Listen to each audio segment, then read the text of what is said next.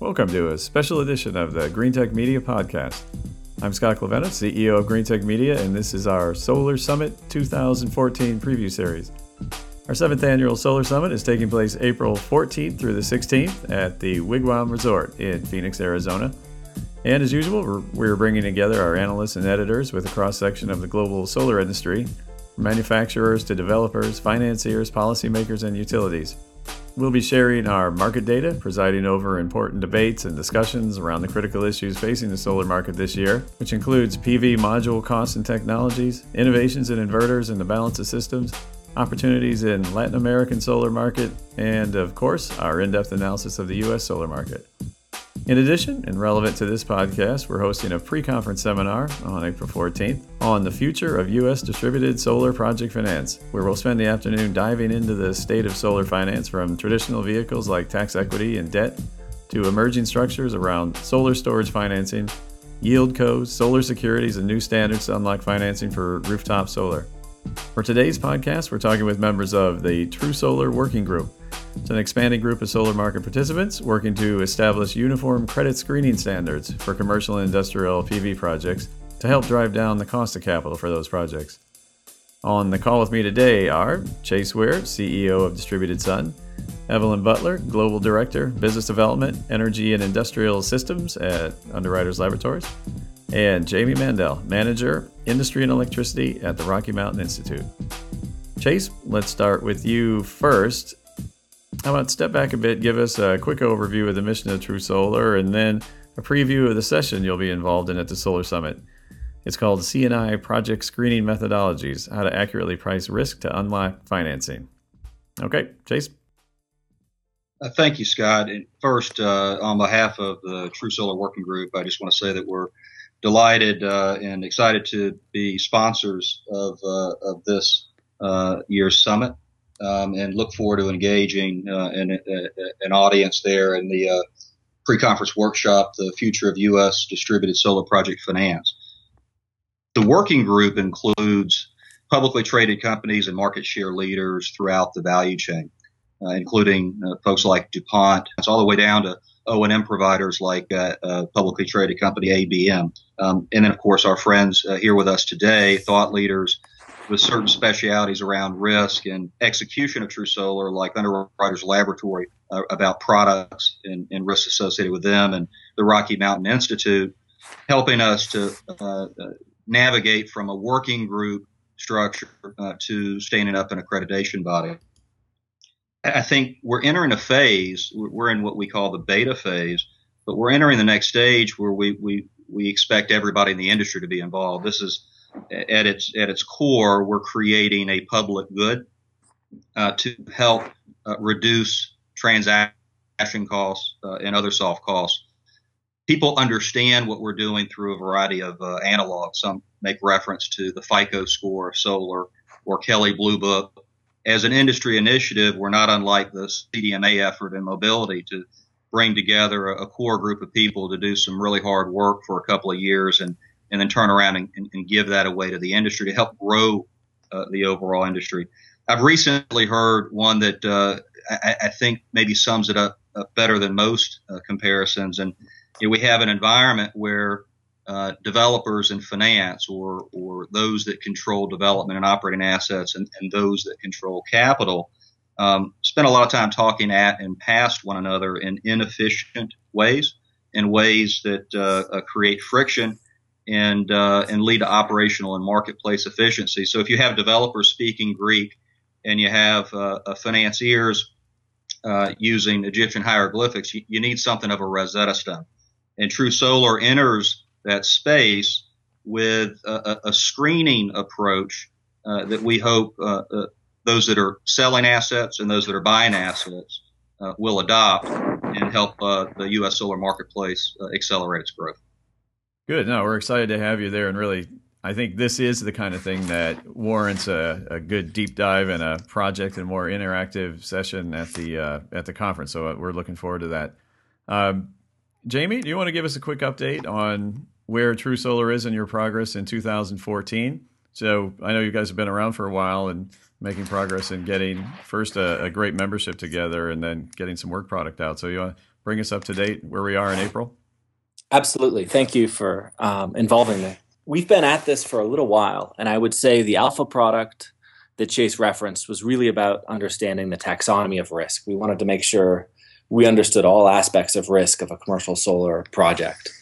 And what we've entered recently is the beta phase, where we're trying to do a few things. So one is apply that taxonomy to real projects to figure out what are the most critical insights that a project developer or a financier needs to know to assess the risk of a project. As Chase mentioned, we're trying to broaden the tent and include as many contributors as we can to get the best understanding and refine our view of risk.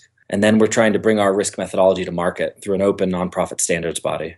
So, and that's one area that Rocky Mountain Institute will be involved in heavily, is figuring out how to set up a standards body that is open, accessible, and connects the various industry participants with the elements of risk they need to make decisions. All right. Well, let's now talk about actually preview what's going to happen and what we're going to hear from you guys at the Solar Summit in Phoenix in a couple of weeks. So, Evelyn, you want to just talk about this session itself and what the goal of True Solar is at the Solar Summit? Sure, absolutely. Thanks. And I think the most important thing, and something that we as a working group feels very important, is how do we ensure that we're continuing that dialogue with industry? Obviously, the subject about risk mitigation in the development stage and how that relates to the ability for more financing to be available for solar projects is one that we talk about in our working group environment with our colleagues quite eagerly, as well as in a very robust way. However, what's important is that we continue that conversation with industry at large, and that the opportunity for us to talk about this topic at the conference, I think, is going to bring more attention to it. That's primarily our goal, but to also have that very robust and even more intimate discussion. So certainly, one of the key areas that we're going to address in the session is how do we set the stage of getting input from folks that would be, say, on the buying side and the selling side. How do we talk about the benefits of standards and how standards are going to help us from an industry perspective to accelerate that deal flow that we're talking about?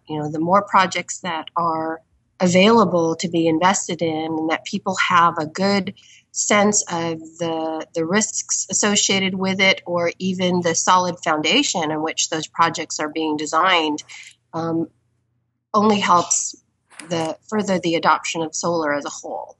And so we want to open that dialogue at the conference, or continue that dialogue, I should say, to engage more people in that conversation about how we do that. We also have, obviously, a solution as a working group that we've been working on for quite some time that we would like to present to industry, get their feedback, see where we can make adjustments or alignments, incorporating their feedback. And then how do we move from a very action-oriented perspective from there, so that it's not necessarily just another dialogue we have maybe at the next session, but how do we move as an industry and commit to actions that we're going to take in order to further that. Sounds great. Well, Chase, maybe we could dive into if I'm an attendee of that session, what I would expect to learn, and maybe think of a few different kinds of attendees. One from the financial industry, or one from the technology and hardware industry, and maybe even someone from a ratings agency looking to learn more about solar and how they're going to be involved in that process. So, if I'm attending during that 90 minutes, what should I take away from there? Most importantly is just for the audience to get to know who the working group is and what we've been up to as we kind of exit this phase of pretty extraordinary contributions of time and dollar resources behind the scenes, and kind of invite everybody to the party. I think that is very important to understand what we've done and what we're about to do and how people can get involved. But if I think about the different participants within the audience, if you think about a financier, I will tell you that the Goldmans and the Barclays and the JP Morgans of the world probably don't think generally that they need some new diligence practice to be introduced into their underwriting process. But the reality is that the majority of people that knock on the door of finance are either coming in a bespoke fashion or dripping in information over a long period of time in a disorganized way that prevents people from being efficient in decision making. So me at Distributed Sun, as both a seller and a buyer of assets, getting together at the event with folks from Hannon Armstrong and from Renewable Energy Trust to talk about our experiences, how we all understand that solar carries bond-like risk, but currently doesn't pay bond-like prices. That, from our experience in our distributed solar network, in the $6 billion of deal flow we've seen in the past couple of years, we know that as much as 80% of those deals drop out or don't get done. So I think from the financier's perspective, I think we'll be speaking a common language and beginning to explain more clearly how when we all use the same process, we're more efficient, we reduce transaction costs, and we identify fatal flaws sooner. But that's specific to people that are in the middle of the transaction. And you can imagine that maybe an O&M provider or somebody selling a module or somebody who's not at the transaction phase is probably not worried about due diligence of financial closing. But the accreditation body is very interested in the overall risk stack of owning an asset.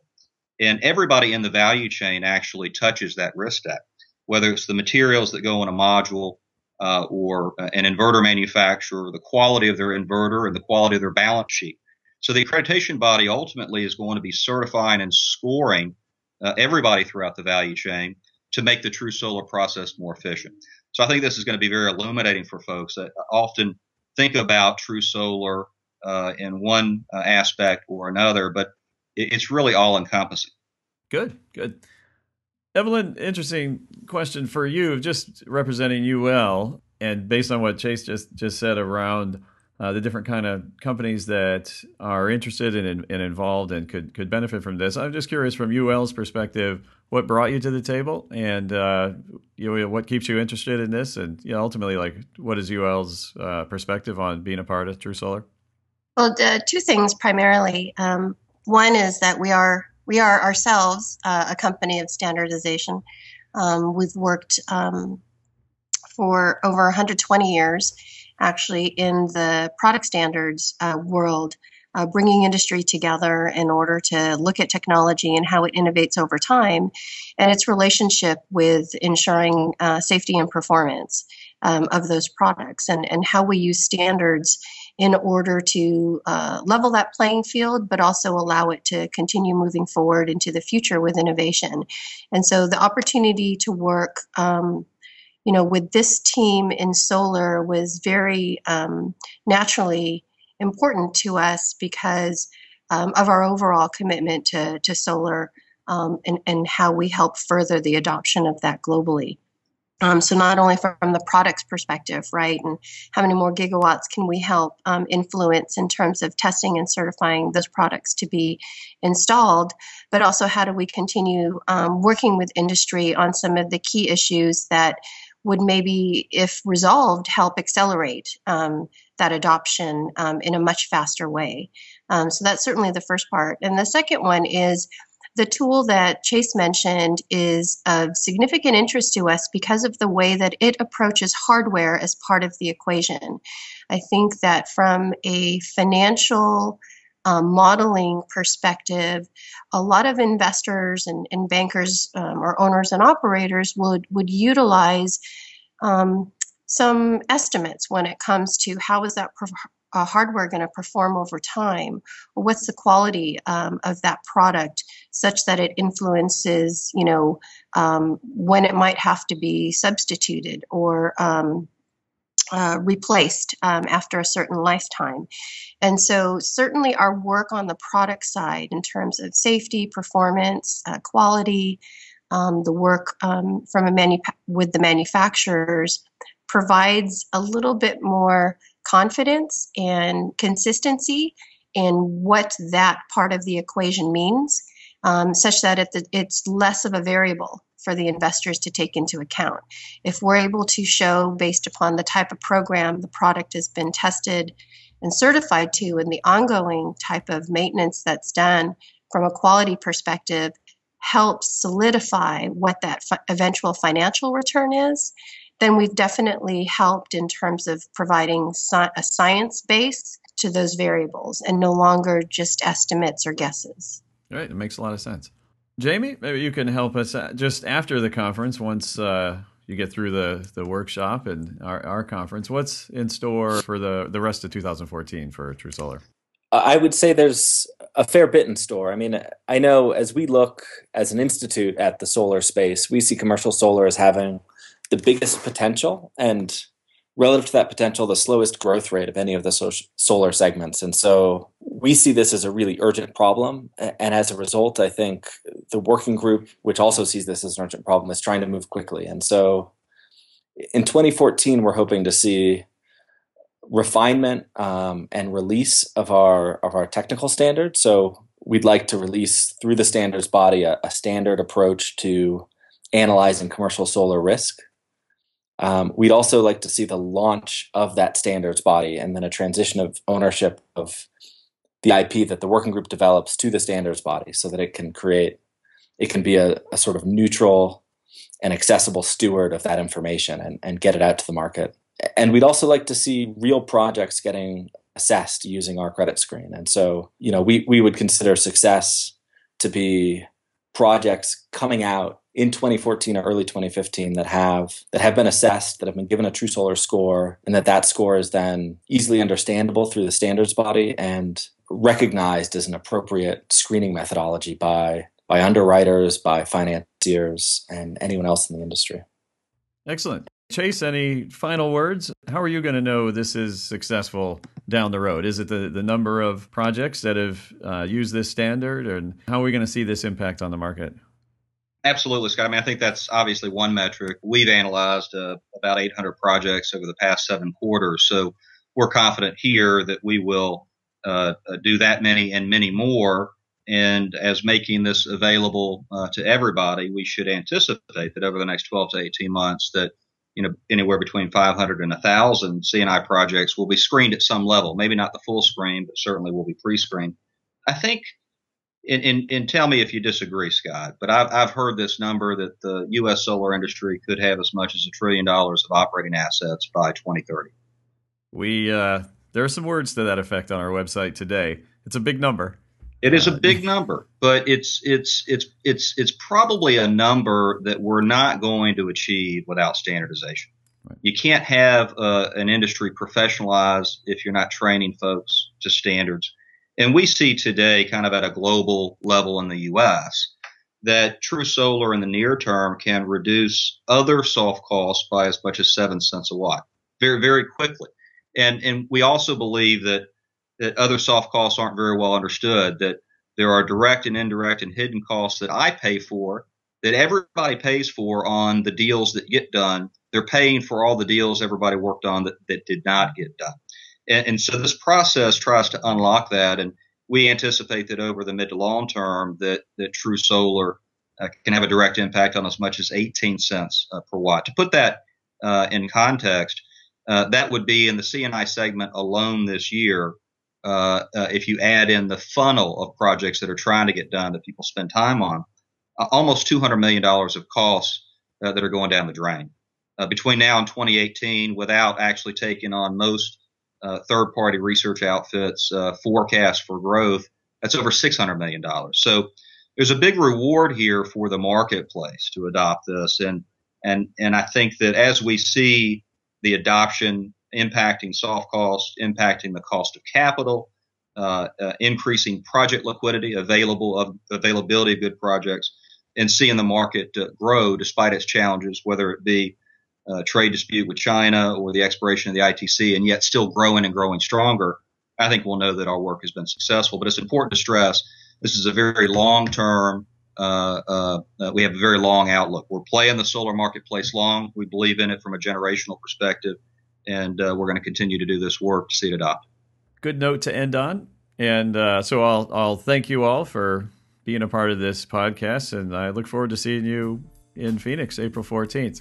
Thank you, Scott. Thank you. Thank you. And thanks again to our listeners. Quick reminder, our Solar Summit will be held in Phoenix, April 14th to the 16th. Over 400 attendees, our whole solar analyst and editorial team, and lots of sunshine. We hope to see you there. Learn more about it, just go to greentechmedia.com and check out the event section where we have all the details. Thanks.